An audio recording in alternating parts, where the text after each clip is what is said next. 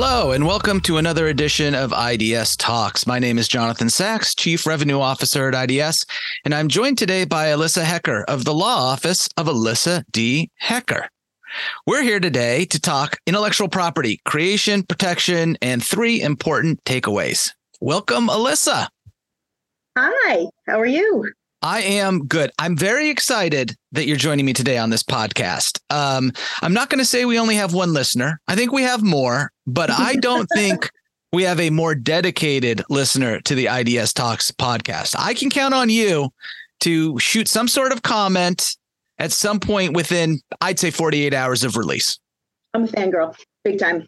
Yeah, well, that's good.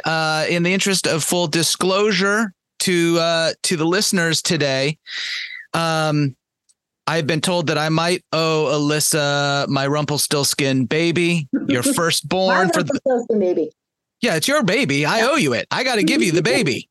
I have had the pleasure of knowing Elissa for far too long, not because it feels like it's been forever and that would suggest we're old. She's a very, very dear friend of mine and is the woman responsible for setting me up on a blind date back in 1996, resulting in said firstborn that apparently I will happily turn over to her. Although, Elissa, the second one too. I mean, that's great, but you know, at the point you wanted to take the child, they're mostly done. Chloe's almost done with nursing school. Ethan's in his sophomore. So you just want the good years. Yeah, I mean, we've had many opportunities, but happy to take them whenever.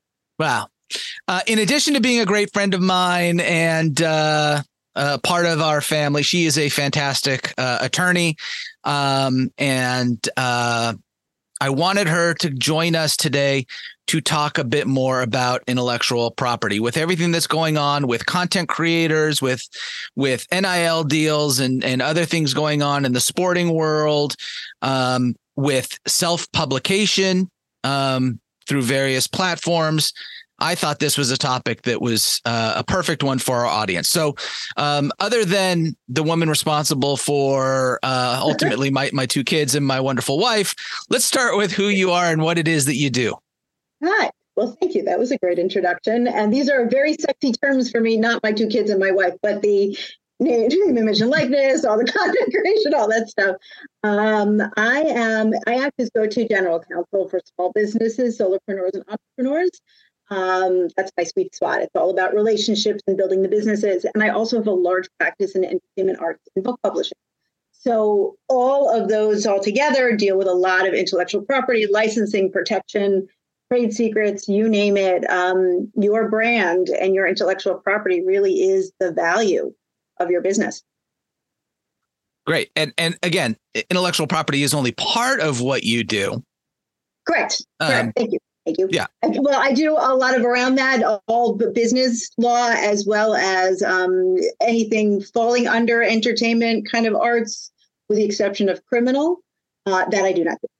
Okay. So we're going to focus on the that's good.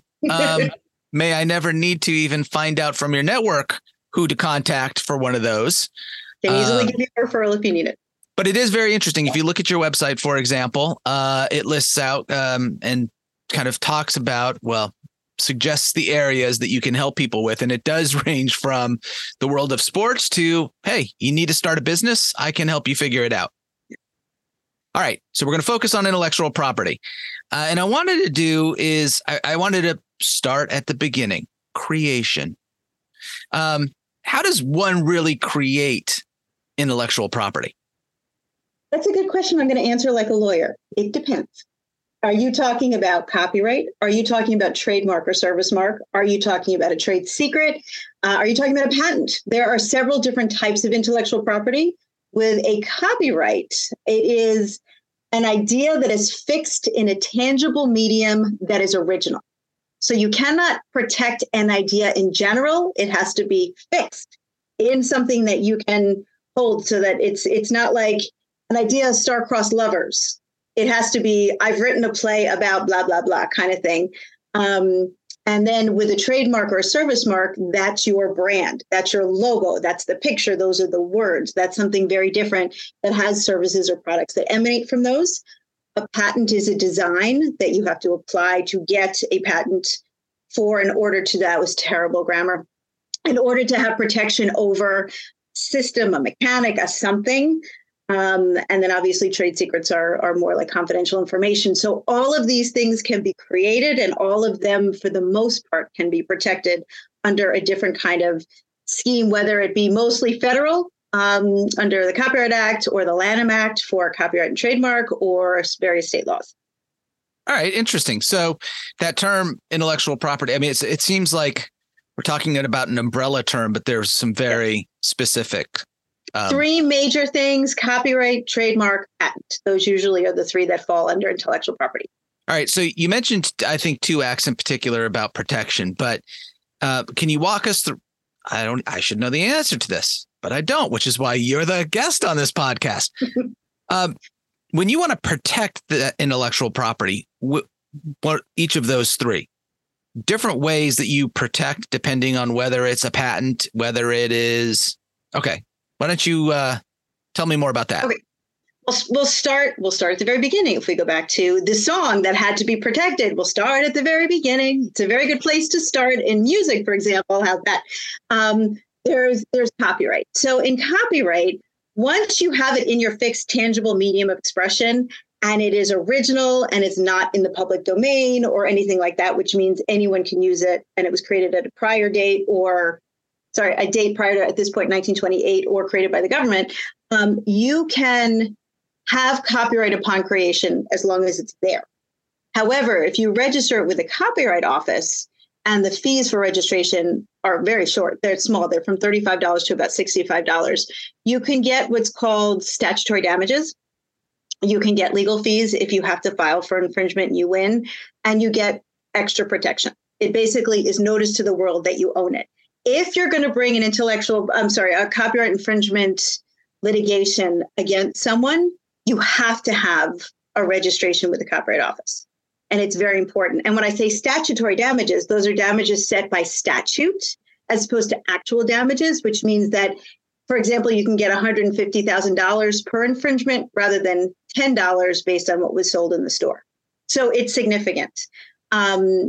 So with copyright, and then with trademark, you would file with the Patent and Trademark Office, and it's a very long kind of application process. It's a little bit more expensive. With the Copyright Office, it's super user-friendly for a bureaucracy of the United States. And I usually tell my clients, unless you really, really need me, you can do it on your own. For trademark or service mark, trademark is for products, service mark is for services, same protection, same process. There's a long process for an application with the Patent and Trademark Office. And you have to figure out what classifications you fall under. You must be using it in commerce and interstate commerce, or about to. And there are a lot of requirements. And then for patents, it's a very long process. I highly recommend you get an attorney from the patent bar who usually has some kind of an engineering background to file for that. Once the registrations are in, there are other ways to protect your intellectual property as well, and that's by contract. You can have all sorts of clauses in contracts, and I highly recommend these. Where are you signing your rights? Are you giving them away? Are you licensing them? Do you have prohibitions to how they're using, how people are using them? So there are all sorts of parameters you can put around how your intellectual property is used. Now, what about if it? So what if it is now? You talk specifically about trademarks, copyrights. What if it's just the company's secrets? It's the magic of what they do and how they do it. The secret sauce. So that's under more like trade secrets and confidential information. You may or may not want to register something like that with the Copyright Office, because whatever you register becomes a public record, so people can access it. If you have confidential information as an employee, I presume your company, if it doesn't have, should have an employee manual that states in it that everything you create or learn about or use during the course of your employment belongs to the company. It is a work for hire, which means the employer steps in as the author of the work. Same thing if you have independent contractors, that usually is in an independent contractor agreement, the work for hire language, which is necessary in order to assign copyright to the employer.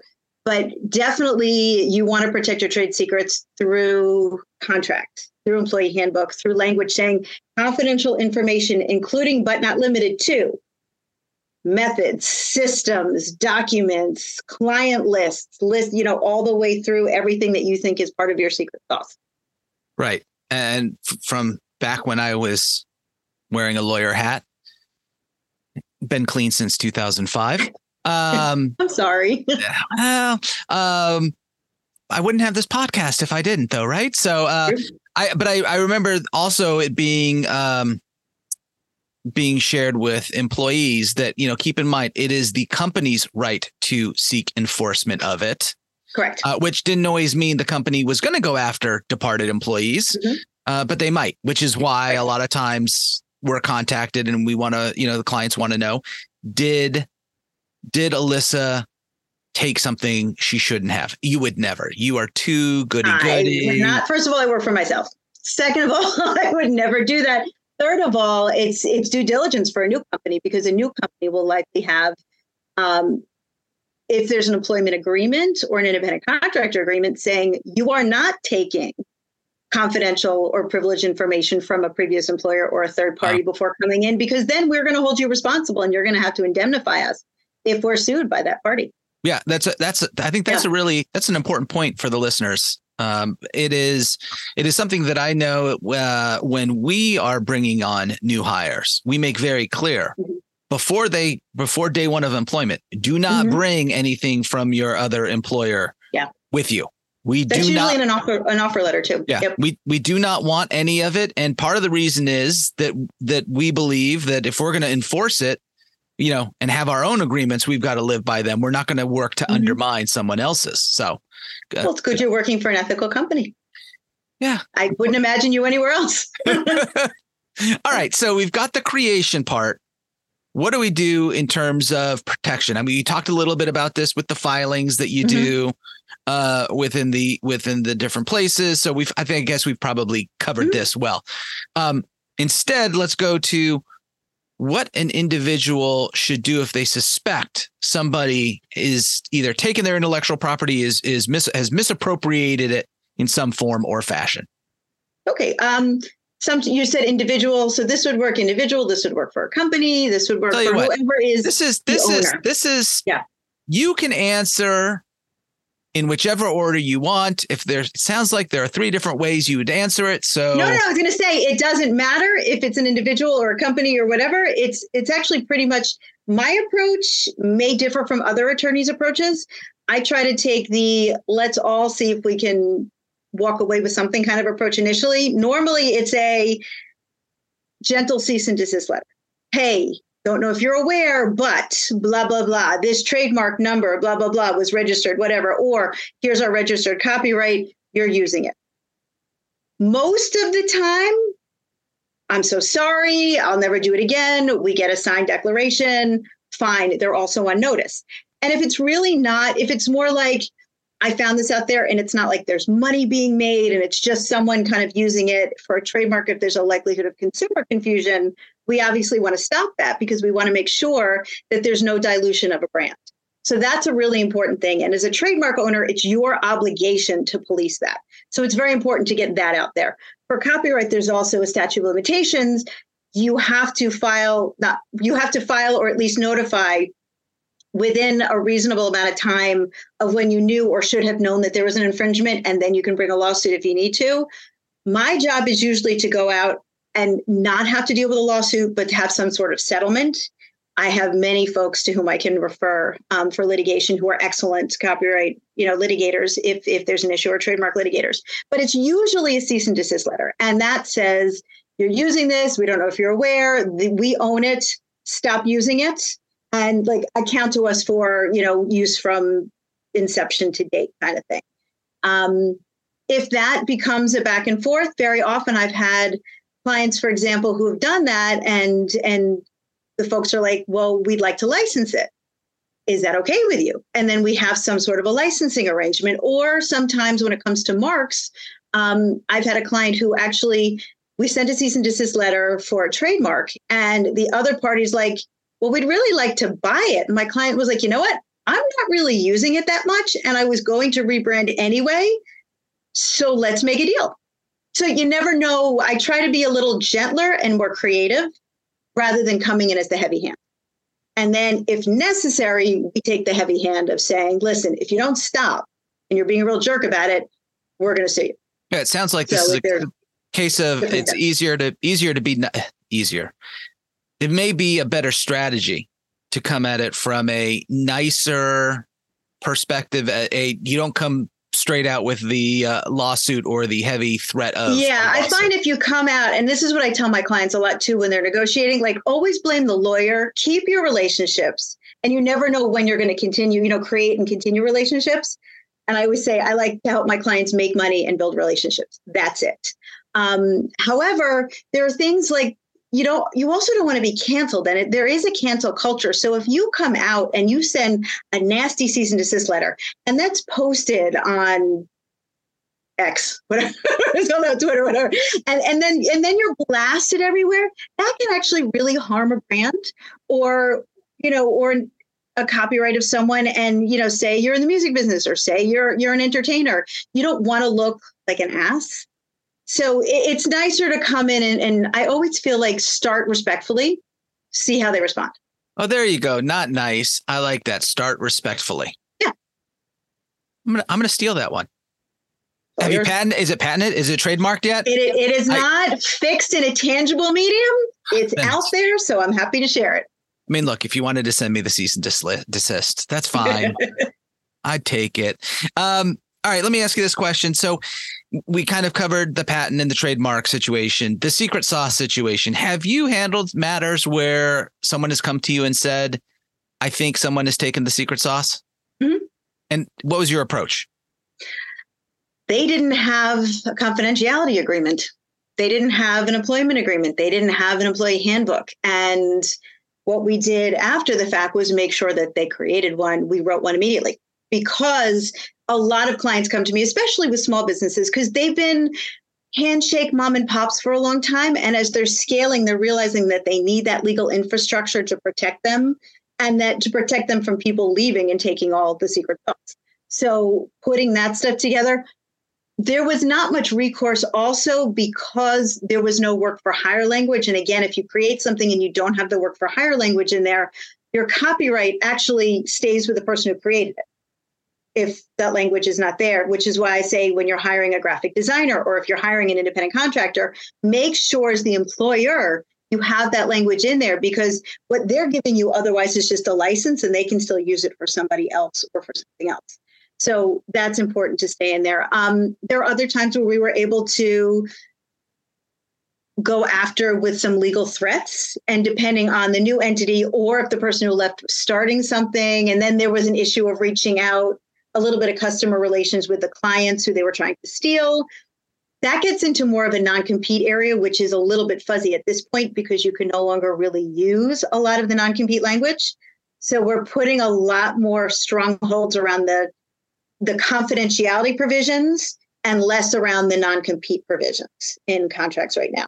Got it. And it sounds like with this, unfortunately for the client that came to you, I mean, fortunate they came to you, unfortunate that they didn't have what they needed, that, and I heard this analogy somewhere at one point, it's easier to fix the roof on a sunny day than Before in the middle, yes. Right? Versus in the middle of a storm. And in this case, it's sort of, do we have anything? Oh, we should have something before you find yourself limited in what you can do because you didn't have this language. Yeah. Well, just interrupt for a second. Also, a lot of people start, whether in my entertainment clients or my small business clients, they're working with collaborators, they're working with friends, they're working with family, they're working with people they trust. And what happens is if you don't have good agreements going forward, which are your roadmap, as you know from law school, your roadmaps to your relationships, down the line when something happens, you completely lose those relationships because people are like, he said, she said, it's mine, it's yours. So that's one thing I work on a lot with my clients is making sure, because you trust them, because you have this relationship, that's why it's even more important to have these provisions in there so that you can keep the relationships and make sure you all understand what your obligations are, what your responsibilities are, what you get out of it, and things like that. And who owns what. That's why I won't get into business with my family. All right. So understanding all of this and what you've shared with us, I wanted to ask you, why should people and corporations come to you for their IP related needs? Well, the matchmaker, obviously, that helps. Well, I mean, come on. I can't. Wait. You need it. Look, likelihood of success may not be as high. What is this? Past performance is no indication of future guarantee. Something along those lines.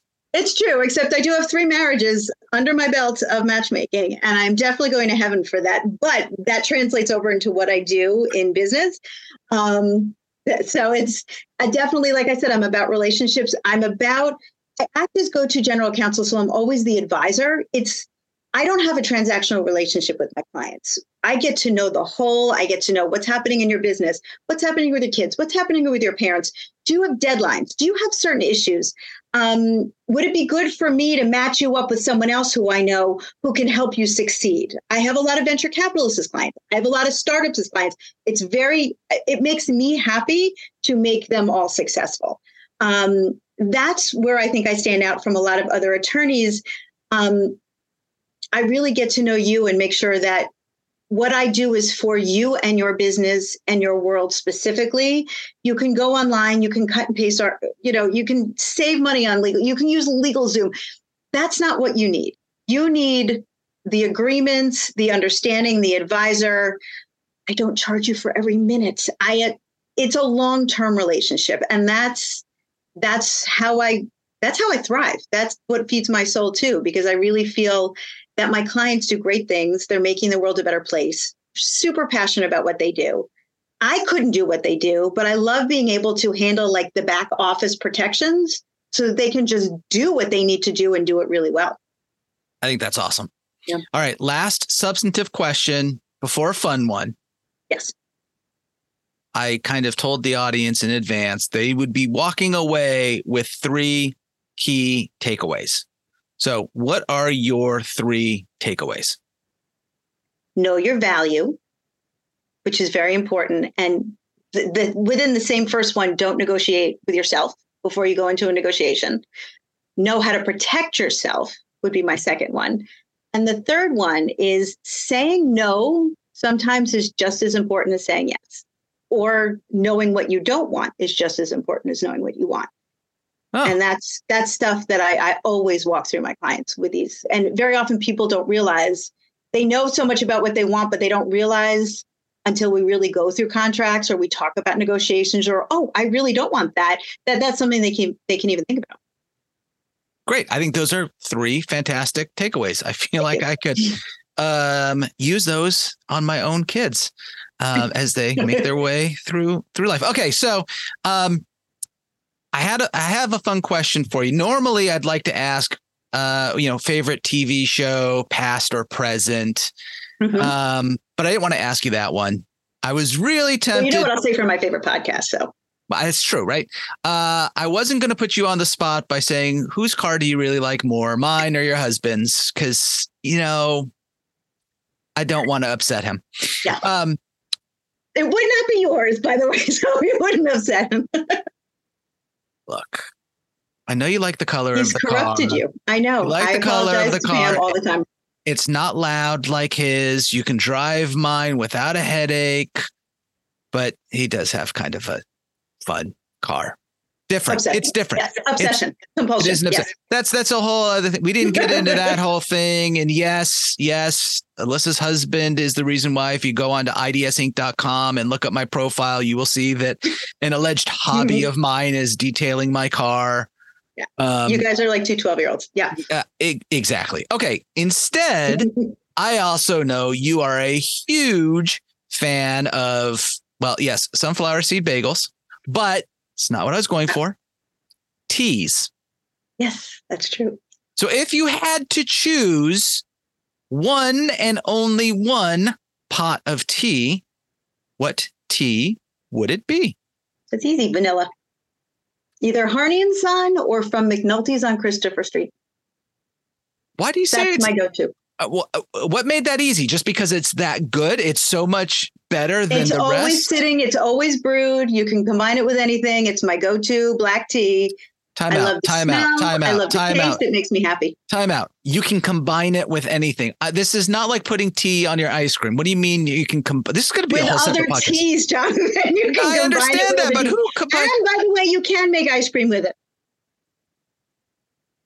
You've never had Earl Grey ice cream or green tea ice cream? No, I've had green tea ice cream. And maybe I've had Earl Grey ice cream. All right, let's get off the ice cream part though. Okay. So, all right, I'm going to do a part 2 to this question. Okay. So it's your 2 different types of vanilla tea mixed with what to make your then favorite combination? Lapsang Souchong when I feel very dark and smoky. Okay. Earl Grey. Any kind of, actually I should say any kind of mango, any kind of black tea you can combine it with, I think. Okay. And sometimes I do it with my green. You know what? It's makes me happy. Not for everybody, but it makes me happy.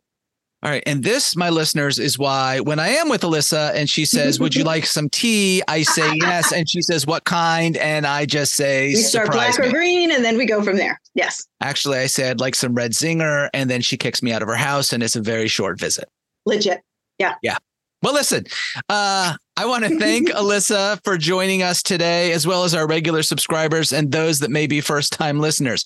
If you'd like to learn more about IDS or want to subscribe to our IDS Talks podcast and become a frequent listener like Elissa, you can visit idsinc.com or wherever you normally get your podcasts from. Thank you again for joining us. I now look forward to talking more about data with you on our next edition of IDS Talks. Thanks, Elissa. Thank you.